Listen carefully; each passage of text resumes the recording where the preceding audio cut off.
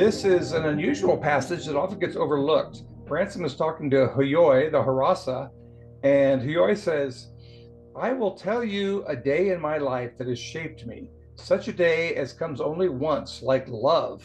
When I was young, not much more than a cub, when I went far, far up the Handramment to the highland where stars shine at midday, and even water is cold, a great waterfall I climbed. I stood on the shore of Balki the pool, which is a place of most awe in all worlds. The walls of it go up forever and ever, and huge and holy images are cut in them, the work of old times. There is the fall called the Mountain of Water. Because I stood there alone, Maleldil and I, my heart has been higher, my song deeper all these days. That was the best drink save one. And then Ransom says, which one, says Ransom? Death itself, the day I drink and go to Maleldil.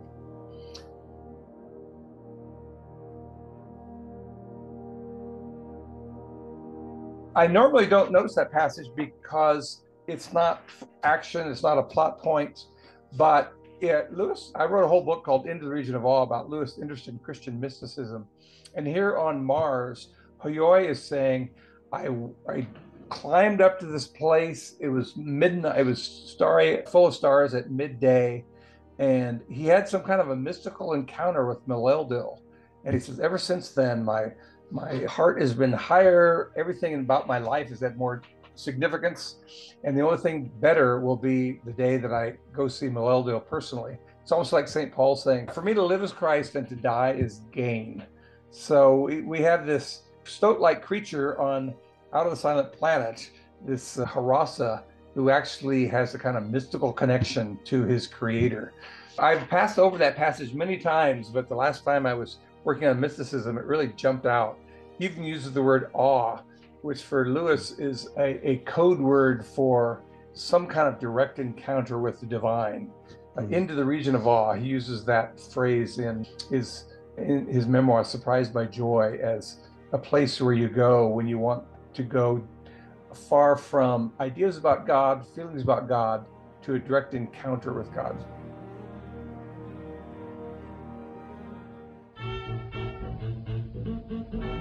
I was pointing out last time that the Christian life is simply a process of having your natural self changed into a Christ self.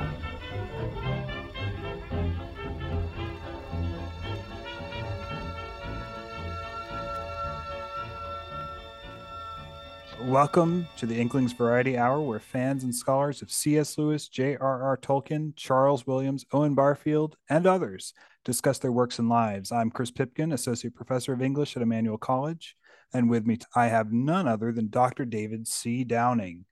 David is the co-director with his wife Crystal of the Marion E. Wade Center at Wheaton College. He is the author of 4 award-winning books on C.S. Lewis: Planets in Peril, about the Ransom trilogy, The Most Reluctant Convert, Into the Region of Awe, Mysticism in C.S. Lewis, and Into the Wardrobe, C.S. Lewis and the Narnia Chronicles, as well as a number of others, including fiction. Most of our listeners have probably, of course, heard the Wade Center's excellent podcast. On the off chance you haven't, I'll link to it in the show notes. It is well worth listening to. Dr. Downing, it is an honor to have you on the Inklings Variety Hour.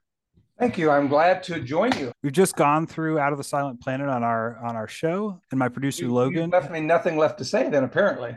Oh yeah, no, clearly in 3 episodes it's all been taken care of, right? Right, exactly. Yeah. Close the book on that. It's so hard to do these works justice, no matter how many episodes we do on a single work. I think we did like 12 Until We Have Faces at least, but there's always more to say. But well, yeah, that novel deserves at least 14, I think. Oh my goodness, at least. Yeah. And this too, there was so much more that we could have said, and which is part of why I'm so glad to have you on to bring your own perspective. Our producer Logan had the temerity to reach out to David, who wrote the book on the Ransom Space Trilogy, Planets in Peril.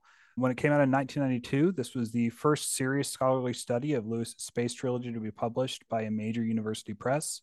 I've found it, am finding it very accessible as well as erudite. It's just really enjoyable to read. This obviously came out quite some time ago, and Right. I'd love to talk about some of your more recent books as well. Well, that's what's amazing is I wrote it when I was in sixth grade, which makes it more of an achievement than you might think otherwise. Yeah. Yeah, no kidding, no kidding. Wow. What moved you to write it in the first place? Well, I didn't read C.S. Lewis growing up, not even the Narnia Chronicles. I came from a conservative Christian home, and I didn't discover Narnia until college, and I loved the Narnia Chronicles. I wrote to my mom and said, "Why did you give me these great Christian books when I was growing up?" And she said, "Well, Lewis, he drank and he smoked and he was an Anglican. So I just wasn't Ah, sure if he'd be a good influence on you." So that was, but actually, before I read the Narnia Chronicles, I was taking a freshman seminar on sci-fi and fantasy, and the professor said, "One of the books is out of print. Does anybody have another idea for a book we could put in?" And this 18-year-old classmate of mine said, "How about Perelandra by C.S. Lewis?" And the professor had never heard of it, and I'd never heard of it. And so we said, "Sure, let's go with it." And it was very transformative for me. My upbringing was by good-hearted people, but they were accustomed to simple answers and they were comfortable with simple answers. And I was struggling yep. with the problem of evil and what does the fall really mean and what is original sin. And this book, I liked sci-fi, I liked Jules Verne and H.G. Wells, but here's a serious novel about interplanetary travel that also wants to talk about the nature of sin, the origins of sin, what would happen on another planet if Adam and Eve didn't listen to the serpent. And so I think if you had to name, Lewis said that Phantastes by George MacDonald baptized his imagination. And for me, Perelandra was the novel that baptized my imagination. Mm. I said the horizons for being a Christian are much broader than I thought, much more intellectually satisfying and much more plausible and expansive than the ideas I'd grown up with. So I read Perelandra, I read the rest of the trilogy, I read Narnia, I read Mere Christianity. My goal was to read everything by C.S. Lewis as an undergrad. I got slowed down by Pilgrim's Regress. It's very allegorical, and there's Greek and there's Latin, and there's a lot of references to modernist writers that I didn't know about. I made up for that about a decade ago. In 2014, I published a book called Pilgrim's Regress, the Wade Annotated Edition. And I looked up the French and the German and the Latin and the Greek, and I looked up all the figures. And people have told me I could never get through that book until I read your annotated edition. And so I'm glad that Oh, I'm cool. providing a service. I like to say they also serve who only annotate, kind of a riff on Milton there. So I read them. I loved them. When I went to graduate school, my PhD at UCLA was on American literature. But I talked to my advisor and I said, we have this certain canon of authors. You can talk about D.H. Lawrence and Virginia Woolf and H.G. Wells, but why can't we talk about C.S. Lewis as a serious literary figure? And he said, well, Lewis was a Christian, which is strike one, and he was a popularizer. Science fiction and fantasy don't have any prestige. And so he said, what I want you to do after you graduate from UCLA is write a book explaining why the Ransom trilogy is serious fiction. It's literary fiction, not just holiday fiction. And so it took me a long time to get back to his challenge, but eventually I did the research and I wrote the book trying to prove, I think I was successful in that a lot of college syllabi and seminary syllabi have the Ransom trilogy, or one of the three, even at non-Christian colleges. So that was the original challenge, was to get people past the idea that there's a fairly limited canon of modern British authors, and you couldn't expand beyond that. And I wanted to expand the canon a little bit. That's great. Yeah, I mean, it sounds like I certainly, at my Christian college that I went to Grove City in Pennsylvania, and we definitely did the space trilogy there as well, and that was in the early 2000s or so. But well, I had trouble getting it published. I sent it around, and there was, especially in the 70s and 80s and 90s, there were literally authors that you could name on one hand that were canonical, and go crazy with D.H. Lawrence, Virginia Woolf, James Joyce, Auden, but other ones, they were just beyond the pale. Now things have gone the other way. Now the canon is so expanded that almost anything that somebody finds interesting, they can write a dissertation about.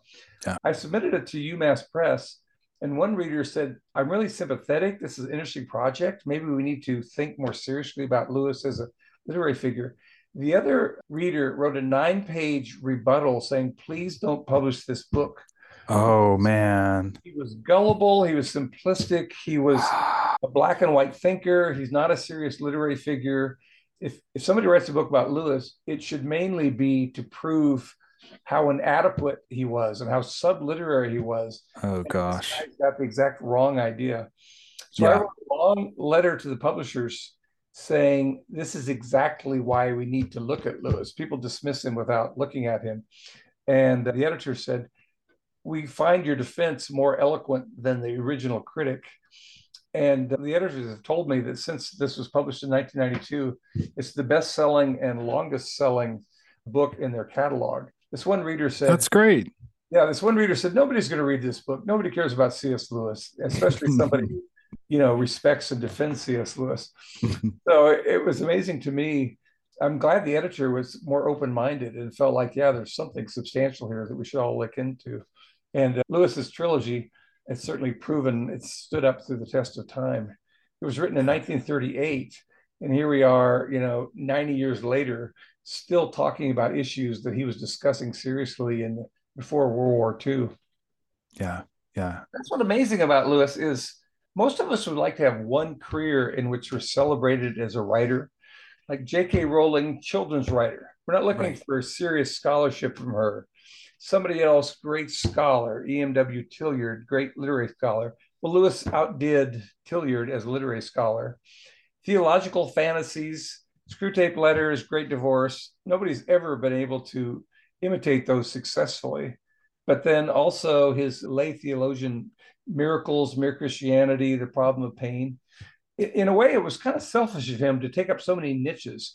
I know. It's like these famous performers. They win a Grammy and an Oscar and a Tony Award. It's kind of like, stay in your lane, girl. Gives the rest of us a room to achieve something. But he definitely was. He was. The funny thing is, he didn't even try to be a serious writer other than his scholarship. He thought of himself as an English professor, and someone invited him to write Problem of Pain. He was invited to give the lectures, the broadcast talks, which became Mere Christianity. He fiddled around with Narnia Chronicles in the late 30s when he actually had children in his home who'd left London because of the London Blitz.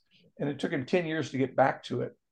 So it's a little discouraging for the rest of us to have this guy kind of with his left hand or on the backswing.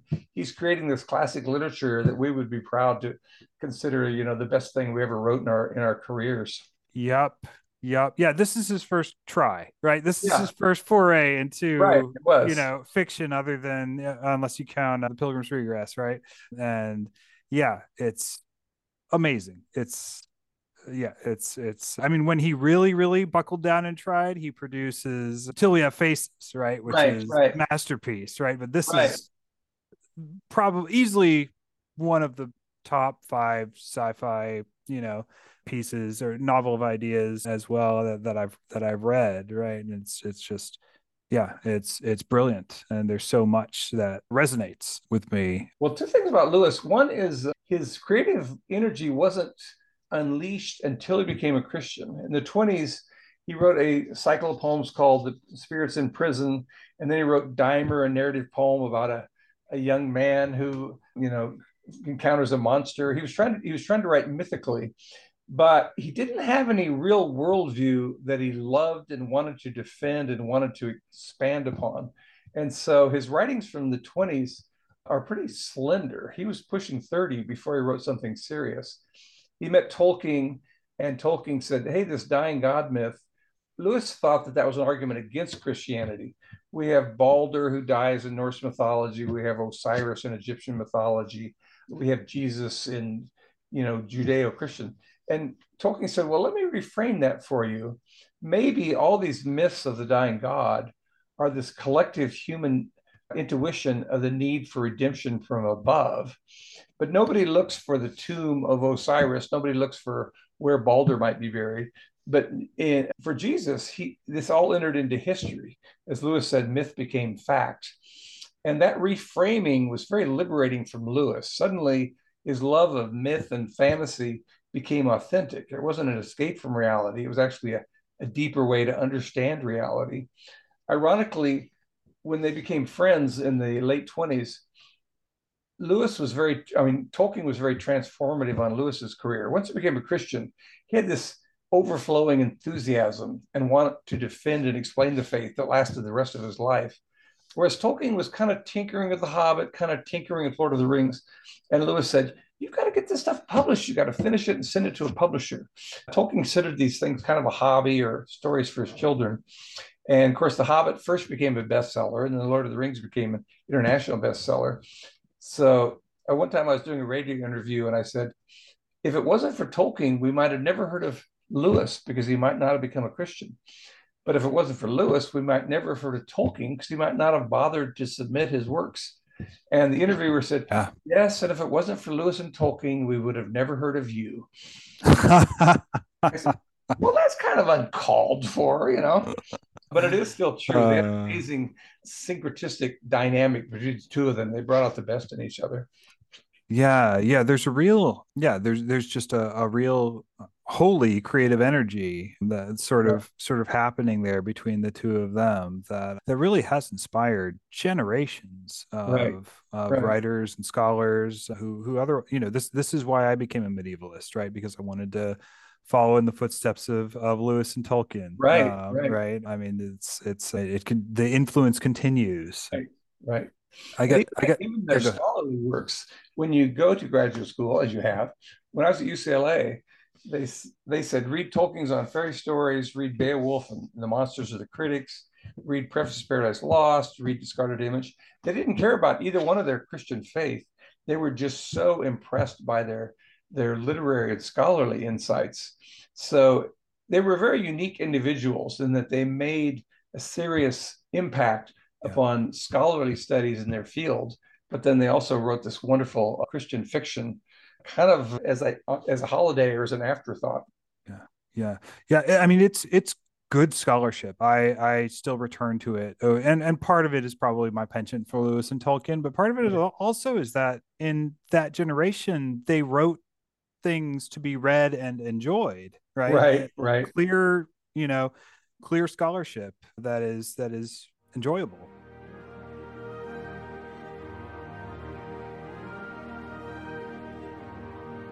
Well, it's kind of ironic because in their generation, they both wrote essays trying to defend fantasy. The whole thing with modernism is it's got to be realistic and present day, and it's got to have psychological depth.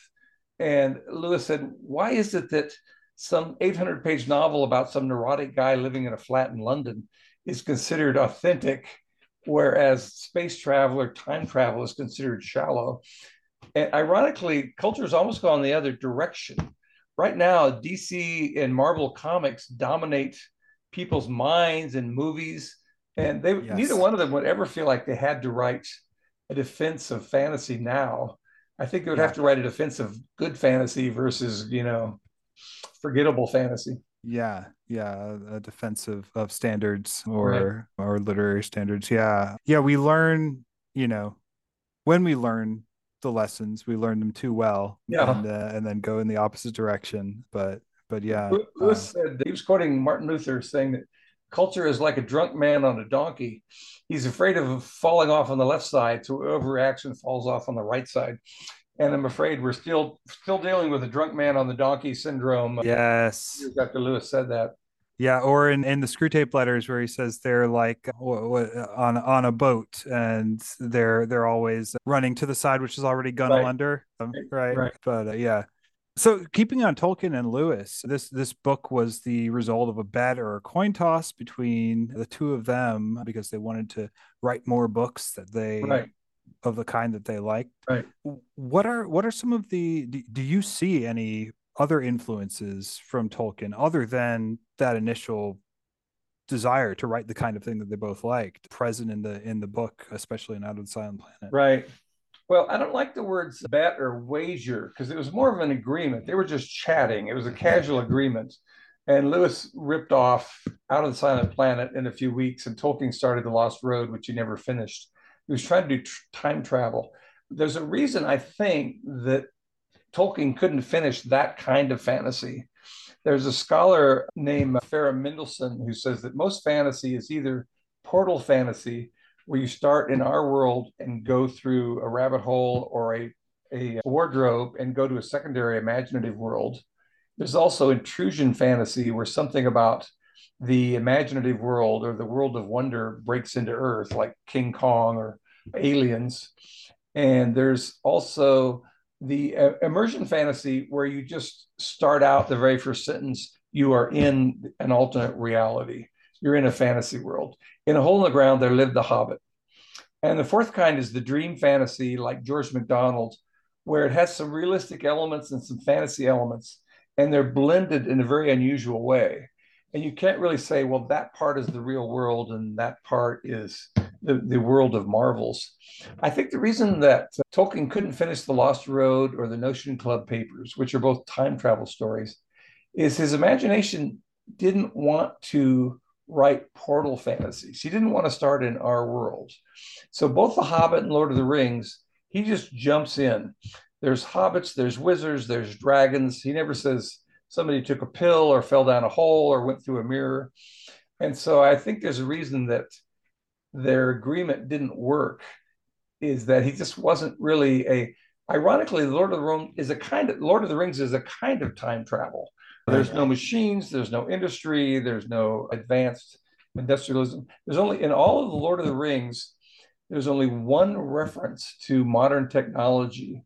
Gandalf makes a fireworks display, and this big dragon goes whizzing in front of all of them.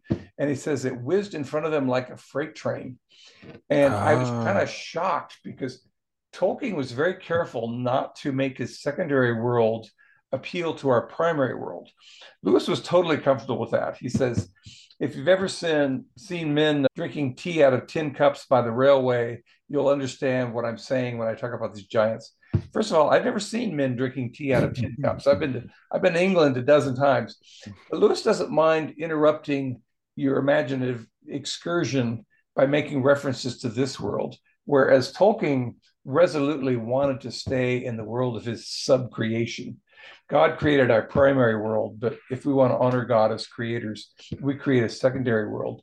He doesn't quote Shakespeare, he doesn't quote Milton, he doesn't make reference to contemporary events. Other than the freight train, I think he even changed tobacco. Somebody said, well, tobacco was discovered in the New World, and so he changed it to pipeweed. And he also mentioned picking tomatoes, and they said, well, those were also discovered in the New World. And so he changed it to turnips. Tolkien wanted you to get lost in the world of the Shire and Middle Earth and not be dragged back to our world. That's part of the reason he didn't like Narnia, is because Narnia, here's a faun from classical mythology, here's a dragon, here's a reference to, a cab horse in London. And Tolkien didn't like that mishmash of worlds or mythologies. So they were both wonderful and, universally acclaimed, but they had very different starting point for writing fantasy. Yeah. I mean, Lewis is far more, and I think you point this out in Planets in Peril as well. Lewis is far more medieval in the way that he composes. He takes all, like, everything is on the table, right? And he takes it and works it all together into something, right? And Tolkien is kind of romanticist in his purity, or his desire for, this is northern, and therefore, this is these are the sorts of creatures we need to have. Or maybe that's the linguist or the philologist in him. Well, yeah, you're right. He loved Teutonic mythology, Teutonic linguistics. He went back and changed names. The character of Butterbur was originally Barnabas Butterbur, but that's a biblical name. And so he had to go back and take out names that reminded you of the Bible. Yeah. So, yeah, he was very committed to the idea, I'm going to extend and amplify Norse mythology. I'm going to create a legendarium for England. But he didn't want to pick and choose. I think his reading in general, his imagination in general, was much more channeled than Lewis. Lewis could read some classical stuff and then some European stuff and then some modern science fiction and then the Bible, of course. And he was very syncretistic, where Tolkien was much more, I want to create this Teutonic atmosphere and I'm going to stay with that for 1,500 pages. I'm not going to make you think of the Bible or Shakespeare or modern technology. Ironically, they had very different approaches, but they both succeeded admirably. I love the fact that there's no one recipe for writing great fantasy. It depends upon your interest and your genius, how you turn that into a permanently important piece of writing. Yeah, absolutely.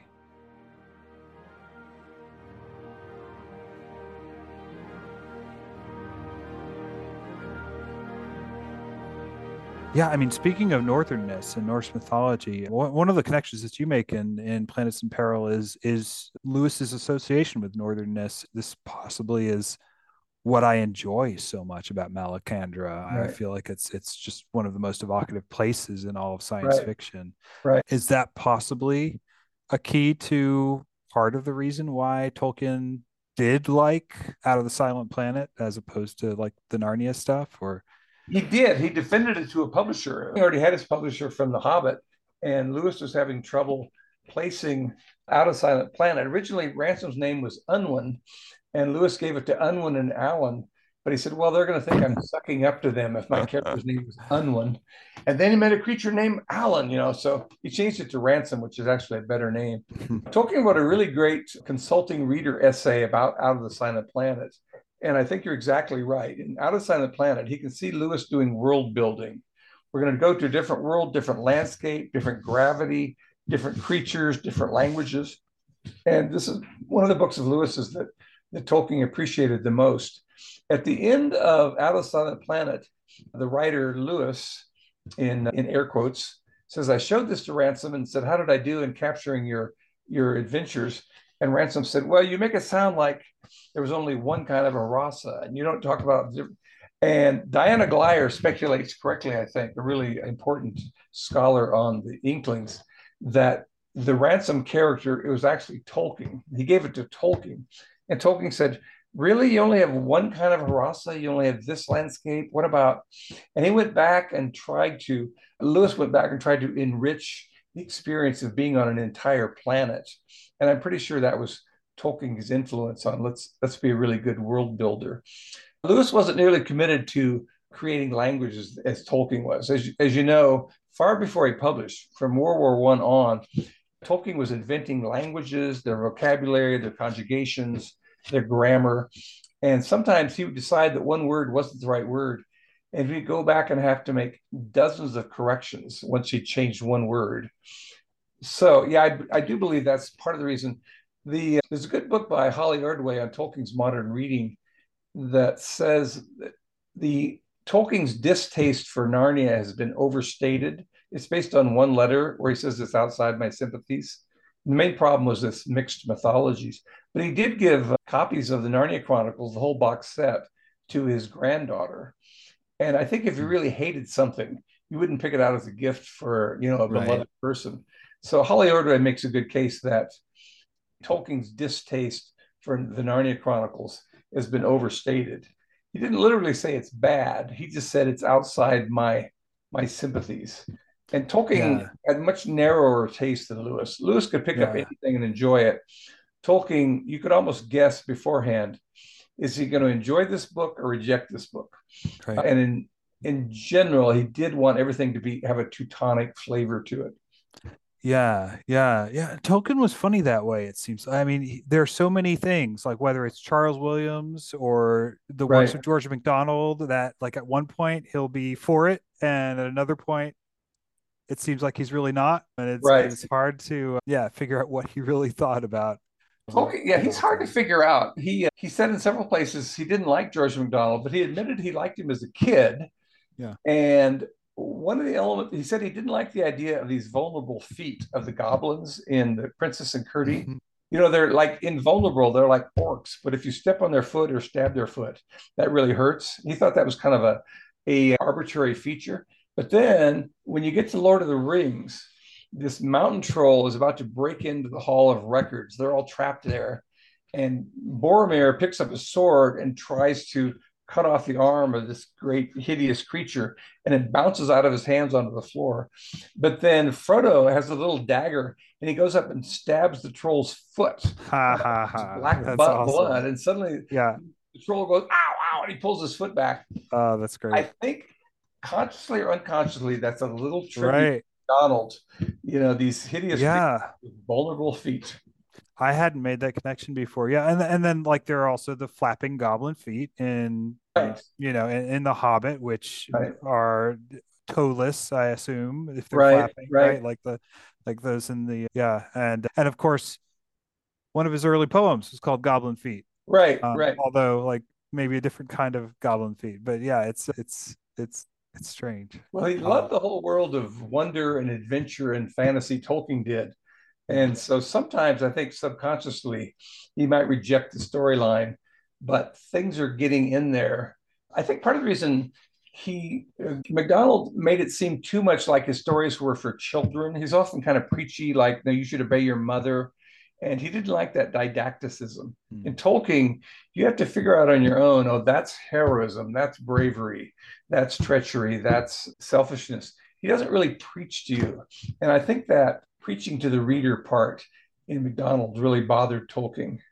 There's hardly a passage in all of Lord of the Rings or Hobbit which says, and dear reader, this is how you should live your life. Right. You read Yeah. the Yeah. episode. So I think he really wanted to be standalone without being didactic in relationship to the reader.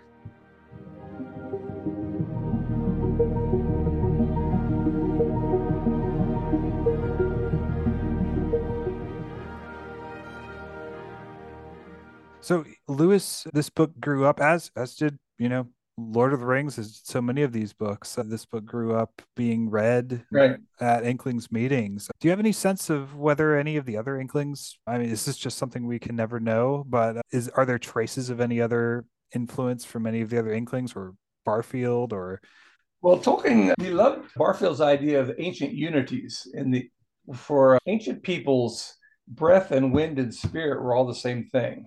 So if you breathe your last, that means you died, or if you knock the wind out of somebody. Even in Greek and Hebrew and Latin, you can go back to the roots, ruah and pneuma and spir, S-P-I-R. And expiration can mean either you breathed out or it can mean you died. And Tolkien, the Barfield said, in the old days, the literal and the metaphorical were all joined, and only as we got more abstract and advanced do we say, well, that's breathing, that's the weather, and that's your life. And in fact, he said that Barfield's insights in poetic diction changed his whole view of language. But he wasn't one to make references to the other Inklings. He did admit that Treebeard's voice, this booming voice, was based on Lewis. Lewis had this Mhm. great booming voice, and Treebeard says, "There now, not so hasty, not so hasty," and he emphasizes his booming voice. In general, he didn't want to plant those kind of allusions to his fellow Inklings because he wanted it to be a secondary world that was totally a subcreation, that was totally independent. Lewis Yeah. drags in, he mentions Barfield, ancient unities and that hideous strength. He Hmm. Hmm. mentions Dr. Havard, the useless quack, shows up in Paralandra. Even as I wrote a letter to a person about the word Oyarsa, and he wrote back, that's a real friend of his. Oyarsa is Okay. this medieval corruption of Usiark, a heavenly ruler. And so Lewis, he liked to have this interpenetration of the real world and the fantasy world, or the world we live in and the world of imagination. And I think he did it for a particular reason. He wanted you to know that if you're going to accept spiritual realities, you need to expand your imagination beyond that which you can see. It works for me great in Out of Silent Planet and Paralandra, because when I think of angels, they're wearing a robe, they're radiant, they have a halo, they have wings, they might have a harp, they say, "Fear not." And so Lewis says, well, there are spiritual realities and there are messengers who are helping God or obeying God, and there are those dark Eldils who are trying to turn us away from God. But rather than devils in red tights and angels with wings, he has these Eldils, which you can't even see on Out of the Silent Planet. They're just footsteps of light. The people on the people on Malacandra can converse with them and they can see them somewhat, especially the children. And that's much more imaginatively subtle than you're on Mars and suddenly this creature shows up and says, "Hey, would you want to help me carry my harp?" He realized that how much conventional imagery prevented people from really engaging with the spiritualities of the Christian faith. The same thing as Screwtape Letters and Great Divorce. There's no pitchforks, there's no horns, there's no fire.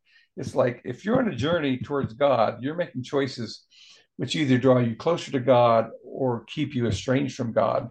And he dispenses with most of the traditional imagery. And I think he does that in Perelandra. I love the opening of Perelandra where Lewis gets to the cottage before ransom. And there's this beam of light, which is multicolored. And when it speaks, there's no feeling of blood and lungs and air behind it. It's just some sort of almost like electronic. And it's not even directly vertical to the floor, but later he realizes that it is the true vertical in the whole solar system. And it's Earth that's a little tilted. So the reason it doesn't seem vertical is all of Earth is out of slant. He was brilliant at taking traditional teachings and giving them new images and new metaphors. I remember that when I told you I read Perelandra in college, I was walking back from the library and there was the moonlight filtering through the trees. And I looked around and said, "Am I surrounded by Eldils? This is exactly that kind of footsteps of light or the dance of sunlight on the lake that Lewis described." And for me, it was very spiritually energizing. I kind of said, who knows? Maybe maybe even as I walk through these trees, I'm surrounded by these spiritual realities that I've been blocking out. Yeah. No, I feel like, most of the, I don't know, when I hear about people having mystical experiences that possibly involve angels or whatever, Right. it is more like that, right? It's not so much a flesh and blood angel coming down to you and saying, "Be Right. not afraid," right? Right. It's something you almost miss, right? Right. Which is Well, interesting. Lewis quotes Augustine saying that the idea of visions or auditions of hearing things, Augustine says that's the lowest form of revelation, personal revelation. And he says the highest form is when the Holy Spirit speaks directly to your spirit. And it's imperceptible, and you can't say, "Oh, that was the Holy Spirit." But literally, the Spirit of God wants you to have a clearer insight or a clearer understanding, and he gives it directly to your mind. There's no process of rational analysis. Augustine said that was the highest form of mystical experience, but it's the most unprovable. It's one thing to say, "Look at this photograph of this thing I saw, flying over the landscape," but to say, "I think the Holy Spirit helped clarify my mind about this passage of scripture." And I think Lewis would go with that. He wanted these things to be subtle, and he wanted this feeling of inner penetration. Walter Hooper, who was Lewis's friend and literary executor, said most of us have the very clear distinction between our religious world and our real world. Real world, you go make breakfast, you go to work, you come home, you take a nap. Your religious world, on Sunday, you're inspired by the sermon, you think about it for a couple hours. He said Lewis had no such distinction. He said reality for him at every moment was very mystical and religious. And I think that shows up in his fiction. He can't write science fiction without imbuing it with a sense of spiritualities just on the edge of perception. Yeah. That's one thing that when you read the passage at the beginning where Hyoy has the sort of mystical experience with Maladil, that's one thing that does kind of there's one place in JBS Haldane's critique of Lewis's space trilogy, and he's clearly read them all, and it's a fairly penetrating, like not a bad critique, but one of the things that he says is, well, the Hraessa don't really have much of a spiritual life. They're basically like communists, Talking with Eldila is like listening to the wireless, And of course, that passage where he has that grand experience with Mal-Eldil kind of disrupts that point a bit, or disproves it as well. Haldane was a brilliant scientist. He was also a Marxist. And so when he saw a utopian society, he would think, oh, this must be Marxist based. Yeah, he wrote a famous essay called Old Horny FRS, the Scottish name for the devil, Fellow of the Royal Society. His biggest complaint was that Lewis didn't respect science, he was anti-science. And Lewis wrote a great reply, which he never published. And Lewis made the point that he wasn't anti-science, he was anti-scientism, to say that we can come up with wonderful scientific and technological advances. But Lewis says science studies matter. It cannot tell us if there's anything behind or above matter. So Haldane was very witty, but I think he missed the point about Lewis. There's a difference between scientists per se. Lewis said in one of his essays, I know more scientists that are Christians than I know people in the humanities that are Christians. So he was, but it's kind of his fault. His villains tend to be scientific. They swear a lot. They don't respect the sanctity of human life or animal life. And so it'd be easy to read him and say, oh, if you're Christian and humanities and you love nature and you love animals, then you're on the right side spiritually. But if you don't have any of those traits, you're on the wrong side. So Haldane's critique has some value to it, but I think you have to read That Hideous Strength to see what he's really getting at, which is using science as the entree for spiritual darkness to have a lot of influence in the modern world. Yeah, it seems like part of the reason he wrote Out of the Silent Planet was as a reply to the scientismists.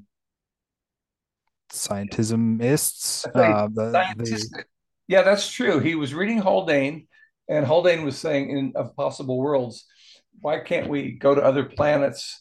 And if we use up this world, this is a very bad idea technologically. It'd be much more cost effective to try to save this world than to go somewhere else that has no air and no atmosphere. And we don't know what the rotation is. We don't know about the gravity. Let's try to fix this world before we decide to go off planet and start over somewhere else.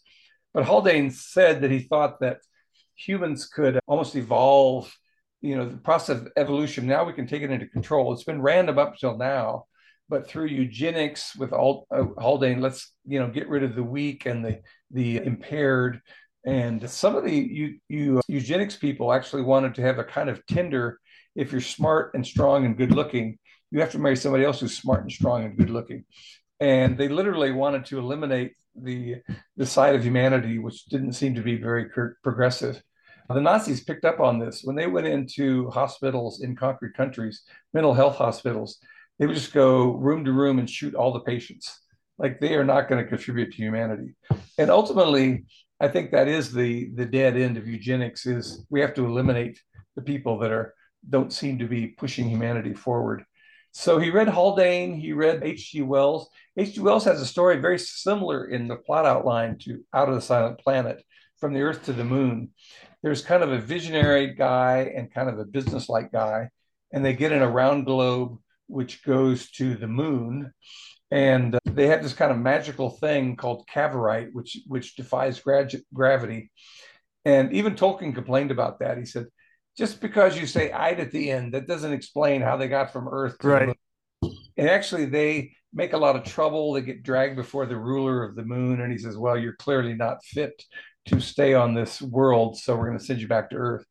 So Lewis took the storyline of From the Earth to the Moon, but he didn't like H.G. Wells, who was very committed to the idea of socialism. Ultimately, humanity's moving toward world socialism, which in his mind was a good thing. If you read George Orwell's 1984, it's not such a good thing. Right. Lewis was often a counterpuncher. He would read something that really bothered him, like Haldane's Possible Worlds, H.G. Wells' From the Earth to the Moon. He also read Olaf Stapledon about how humans were going to evolve into gods. And he says, this is dangerous stuff. It's one thing in fantasy, but it's another thing to say we have the right to exterminate other species on other planets. It's like colonialism taken to a whole new level. So he wrote Out of the Silent Planet partly as an imaginative rebuttal to these people who are talking about colonizing other worlds and advancing humanity. And you and I have been conversing about Elon Musk, and we don't think there's creatures that are going to be destroyed on Mars or Venus or elsewhere. But the whole idea that we can't make things work on our home planet. So let's use all this technology to start on a new planet. That's a very quixotic idea. As I say, it'd be much better to fix the planet we're on rather than start over on a planet with no oxygen and no atmosphere and no gravity that we understand. Yeah, yeah, yeah, absolutely. Yeah, I feel like if I were to rewrite the space trilogy for now, I would, have the bad guy be someone named Melon Usk. And yeah, Well, some people think that the characters have precedence. They think that Weston is probably based on JBS Haldane, this kind of visionary scientist who says we got to, Haldane said everybody complains about mustard gas, but it's very cheap, it's very effective. Let's go ahead and use it. War has never been pretty, so let's go ahead and use what we have, which is a pretty morally opaque way to approach warfare. So some people think that Weston is based on Haldane. There was a anthropological critic of medieval literature called Jessie Weston, and she said, "Oh, if you read Gawain and the Green Knight, obviously the Green Knight is some kind of vegetation god, and Gawain gets stronger in the morning and weaker in the afternoon, so he's some kind of a son of the sun figure." And Lewis said, "This is also speculative, yeah, Lewis starts out by saying, I'm sure that literature can be of service to anthropologists, but I'm not sure that anthropologists can be of service to literature. But this woman's name was Jessie Weston. And suddenly this guy shows up who's very dislikable named Weston. A lot of people think that Divine is based upon a colleague of Lewis's at Magdalen College named T.D. Weldon or Harry Weldon. And he was very cynical. Lewis said he believed he'd gotten to the rock bottom reality and there was no meaning. It's kind of ironic because the little kid who's obviously challenged at the beginning of the story is named Harry. And so some people think he comes up in that his strength as Jules. Now he's Sir Feverstone or Lord Feverstone. And people think that Lewis was sort of subtly taking some of his own enemies and pillaring them in fiction. This is a good lesson for people out there. If you know a creative and you belittle them or make fun of them or challenge them, be careful because you may end up as a negative character in one of their later stories. That's right. Yeah, it's like dating Taylor Swift. If you're not careful, there's going to be a In my generation, it was Alanis Morissette. Yeah, there you go. Yeah, didn't want to. Yeah. Yeah. Oh, that's great. Yeah.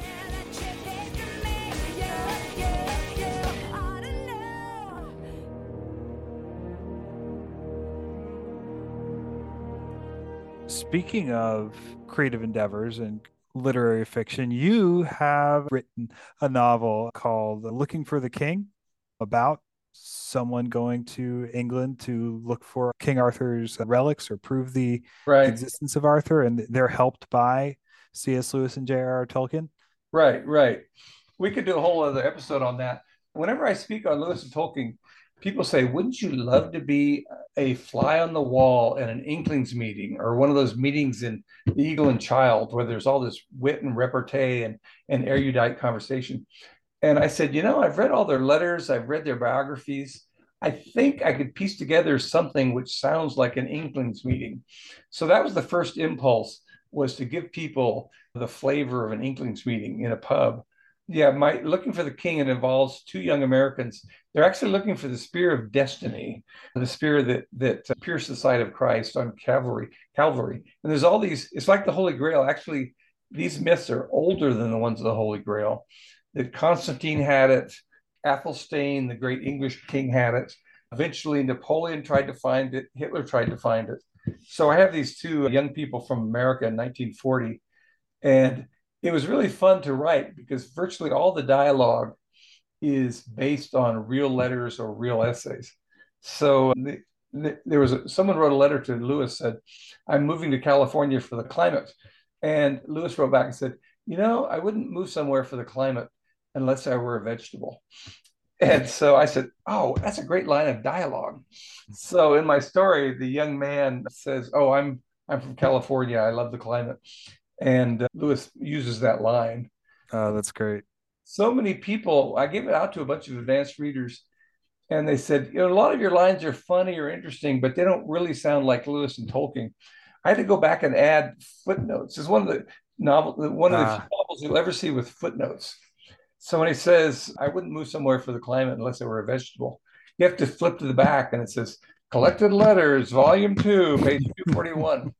I was surprised how many readers they think they know Lewis and Tolkien so well, they're surprised with a new quote or a new interest. Lewis, in one of his letters, says, everybody talks about free will and predestination, and it's such a paradox. But hey, the physical world, are these quanta? Are they light? Are they waves? What are they? Are they both? Are they neither? And so, if we can't even figure out creation, how are we supposed to have a very specific formulation of who the creator is? And that's in a letter. I put that in the novel, and everybody said, Lewis didn't know anything about physics. He didn't know about particles and waves. mm. So I had to defend myself by showing that he really did read enough science to make that analogy in a letter. Yeah, yeah. Well, I mean, that comes through in his. I think it doesn't, although I'm not a scientist. But to an extent, the explanation of the Sorns about the Eldila, that Right. we just have matter moving at different speeds, right? Right. And that's what the Eldila are. It sounds pretty Einsteinian to me. Yeah, it is. And I he don't did. know enough to pronounce on it, but Well, he yeah. knew Eisenstein and Weisenberg and all those kind of people. He kept up on basic physics. And you're right. The idea we to humans, the Eldials, we can barely see them because they're very ghostly and ephemeral. But to them, they're so solid that our physical world is like clouds or like something very ephemeral. That actually goes back to medieval theology. Lewis always said the most concrete thing in the cosmos is God himself. And as you move away from God, you get more and more ethereal or wraith like. That's why in Great Divorce, these characters from hell are coming to visit heaven and they can't even step on the grass. It hurts their feet because it's solid and immovable compared to them who are almost like the ring wraiths in Tolkien. Yeah, so I love how he will give you an image, but it actually has theological background and scientific background. He Yeah. just didn't pull it out of the hat. Yeah, it's brilliant, and it's so readable and clear, right? That also we've been doing this season on this podcast, Voyage of the Dawn Treader, and there are so Oh, many places where just like in a few lines you have probably three allusions to right. different medieval Exactly. things and theological ideas, and it's all just expressed so simply and so plainly and so clearly. Yeah, I agree. Eustace says, well, in our world, stars are just big balls of gas. And he says, well, no, that's what they're made of, but that's not what they are. So in Right. Narnia, the medieval worldview gets embodied even in Out of the Silent Planet. The other passage I was going to choose, besides the one with Hoyoi visiting the place of mystical encounter, was when Ransom looks out at space and he says, the Earth's disk was nowhere to be seen. There's comets and there's stars like jewels. He uses a lot of regal imagery. And he says he almost felt like the old astrological idea of influence must be true because the radiance of all these wonderful planets was somehow he was being assimilated. So he's kind of playing with astrology, that there are influences. He's playing with kind of the old hierarchical worldview that the planets are like jewels or they're like kings reigning unparalleled.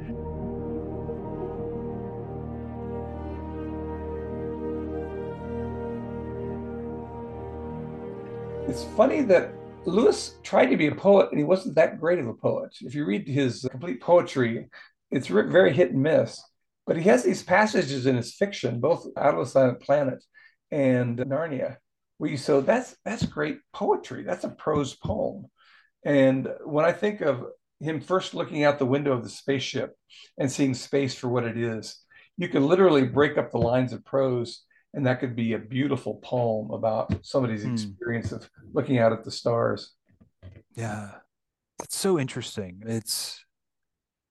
It's almost like to really be inspired, uh, context is needed, right? Like he's when he really gets going with the Narnia Chronicles, he's writing a satire, right? And then it Right, turns into right. this beautiful romance, right? In Voyage of the Dawn Treader, when with Out of the Silent Planet, the thing that seems to be in some ways primarily motivating him, right, to give some sort of shape to the story is this desire to rebuff Westonism, right? Right, But right. then out of that just explodes all of these beautiful, celestial ideas. But it's almost like that muse, that sort of muse of a narrative or of a story or of an idea to push back against, right? Really Yeah. sparks all of that. Someone should write a book on Lewis as a counterpuncher.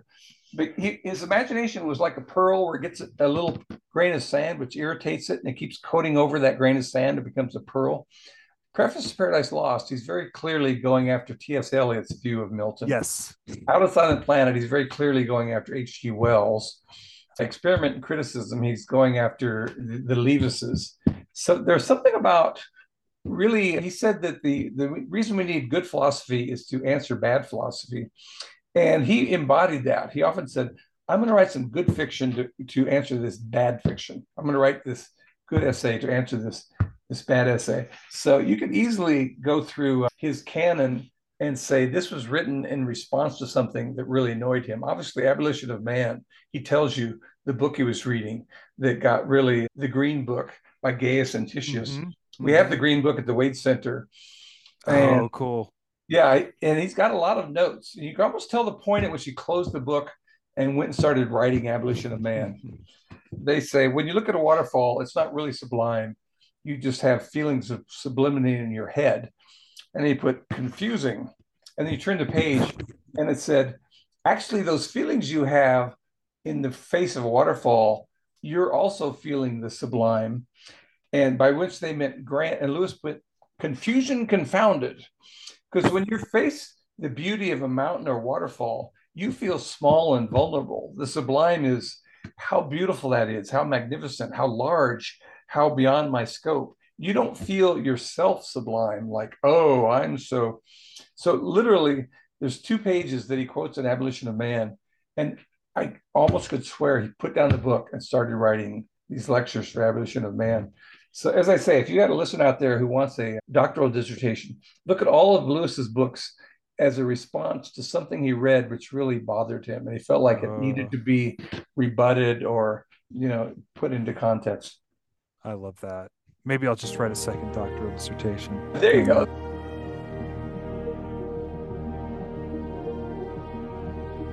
One of the things that I love about Planets in Peril is that it's incredibly readable. It's just very clear, and and manages to say, very insightful things about Lewis's space trilogy while being incredibly accessible. Well, thank you. I appreciate that. Part of what helped me was teaching journalism. When I got out of grad school in UCLA, I started teaching journalism at Westmont up in Santa Barbara. And they say academic sentence 25 to 30 words, journalistic sentence 15 words, almost half. And they said, don't say neonate, say newborn. Don't say mortality rose, say more people died. Right. And I really think it helped my prose to teach these students to use clear, concrete languages in fairly succinct sentences.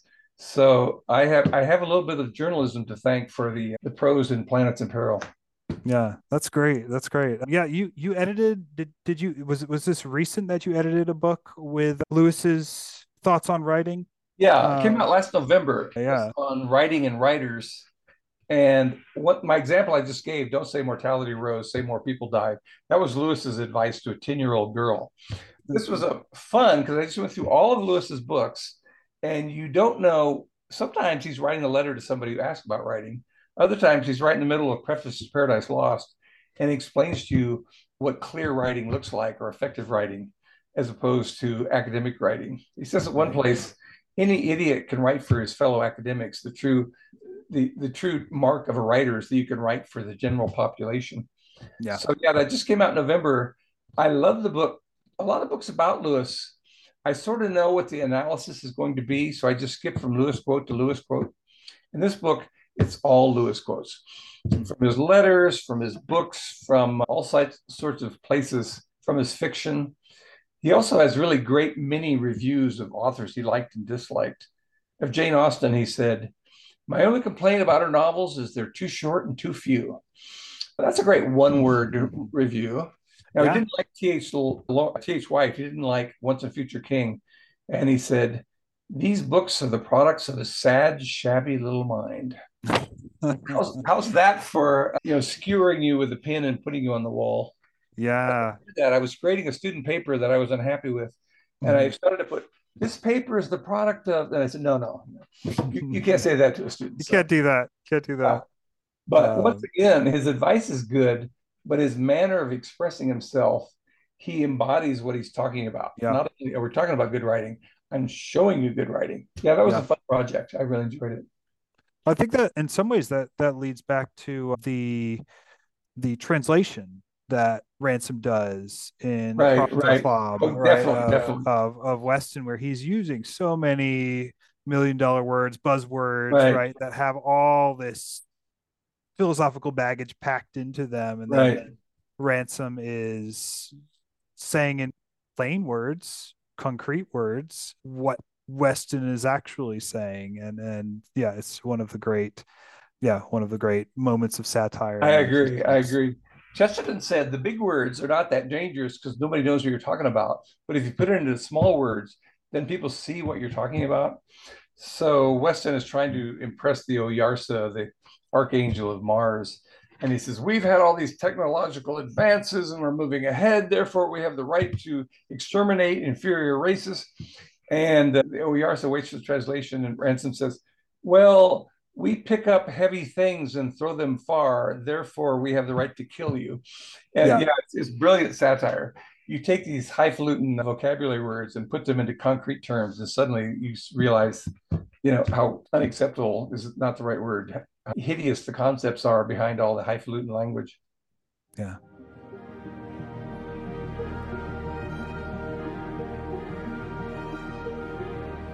Well, we are about out of time. I'd like to ask you Okay. one last question. Yes.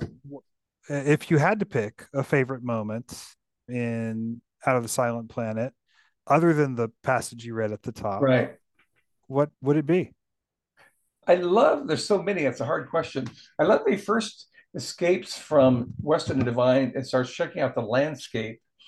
And since gravity is lower, the landscape is much more elevated and the plants grow high like giraffes. And everything is kind of like purple mushrooms, really tall. And I love it because I was reading a letter of Lewis to Arthur Greaves. And he said, "I was walking home last night right at sunset in a thunderstorm, and it would be totally dark. And suddenly the lightning would hit the clouds, and I would see these great Valkyrie clouds that were being tinted by the sunset and the lightning, and it looked like another world." And I love the passage already, but when I read the letter by to Arthur Greaves, I said, I think he's taking this aesthetic moment he had looking at a thunderstorm at sunset, and he said that would be the great terrain for a different world. So I love his first experience. Even when he sees the lake, he says, "You don't know what you're looking at till you know what it is." Yeah. Once again, you never know when he's being autobiographical. When Lewis was a little kid, the first time they went to the beach, the ocean, and the Irish Sea, Lewis was terrified of this expanse of blue because he thought it was a huge, tall wave about to crash on him. And then his mother said, "No, no, it's going out. It's not going up." And then once he realized what it was, he could enjoy it. But Ransom gets to the edge of a lake and he's not even sure what he's looking at. And so I love how Lewis takes these autobiographical experiences from childhood and youth and turns them into really rich fictional moments. If you look at that description of his first description of Mars, he says, "Before everything else, he realized it was beautiful." And Mm. I just love, often when people write novels, they tell you what you're looking at and then they describe it. And Lewis likes to say, "There was this, and there was this, and there was this." And he suddenly realized this was the Martian terrain. He does that in a lot of his books. Even when Ransom is traveling away from Earth, he sees this gigantic moon. He says, "Wow, that's big. Wow, that's, what's going on? Am I drugged?" And suddenly he goes, "Oh no, that's the Earth. You've been abducted That's not the moon, that's the Earth you're looking at. Amazingly accurate picture of what the Earth would look like from a spacecraft. It's that big blue marble again. Yeah. I love it when he interweaves his own experiences into his fiction, and also when he describes before he explains. I love to be in suspense about what's going on here. There's another great one in Narnia when Eustace wakes up and discovers that he has become a dragon, but he doesn't say when he woke up, somehow he turned into a dragon. He says, "Oh no, I'm sitting between two dragons. And when I move my left arm, it moves this left arm. When I move my right arm, it moves, and my arm hurts," because he has this armband. And only slowly does he realize that he himself has become a dragon. I think that's a great narrative technique. It's much more effective than just saying, "Oh, when he woke up, he discovered he'd been turned into a dragon." I'm wandering too far afield. There's so many things I love about Lewis's writing. I could go on all evening. Not at all too far afield. I love that answer. That's one of the things that really stuck out to me this time through as I was reading this. Just, he enjoys describing the landscape, even in that slightly eerier part when he's on Earth and walking. It's still a nice deep description of the English landscape, and then we get that transferred to Malacandra, and there are so many just rich descriptions of a place that honestly you would not have pieced together it was Mars, right? Because so many of the even the fiction before Lewis, like is it Burroughs who wrote a Princess of Mars, or I don't know. Yeah. But they have a red planet and everybody's fighting. Right. because it's martial and and Mars looks red, and here there's so many watercolor colors. Well, there's a good conversation between Lewis and some other science fiction writers, and he says, "I knew that there weren't really canals on Mars." We talked earlier about science fiction versus fantasy, and science fiction has to say some scientific reason we can travel in time or go through a wormhole. And fantasy just says, in a hole in the ground, there lived a hobbit. I'm not going to explain hobbits. I'm not going to show you an evolutionary tree. Just accept it. And even magic and ropes that untie themselves for good people, but sting the ankles of bad people. Tolkien never tries to describe that stuff. And Lewis said, "I made a gesture towards science fiction outside a planet."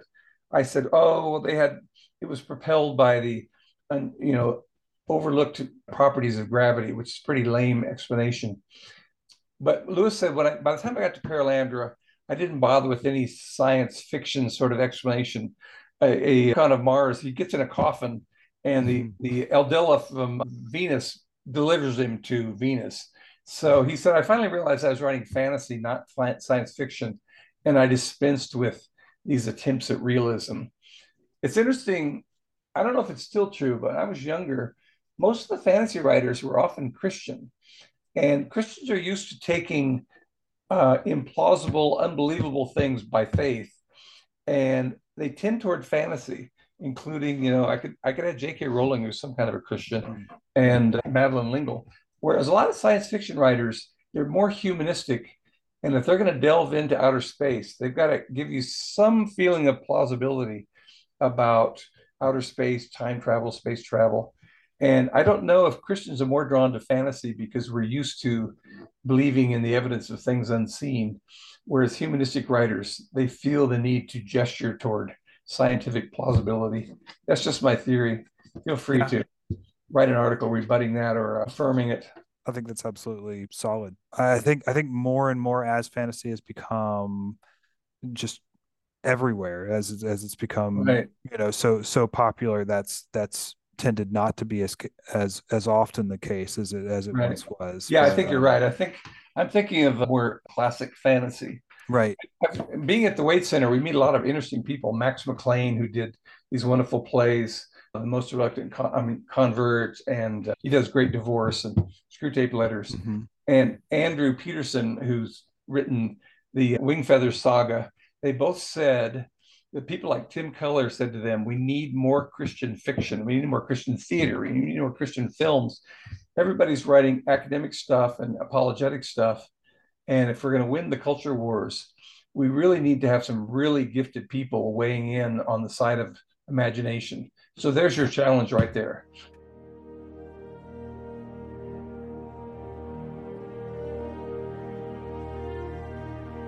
Dr. David Downing, thank you so much for coming on and giving of your time and Great. talking about Out of the Silent Planet. Listeners, if you want to hear more of Dr. Downing and you have not already subscribed to the Wade Center podcast, please subscribe to the Wade Center podcast. It is well worth it and it's just enjoyable and rich. And yeah, thank you again. And I hope to have you on some other time. Great. I really enjoyed the conversation, Chris. Me too. Thank you.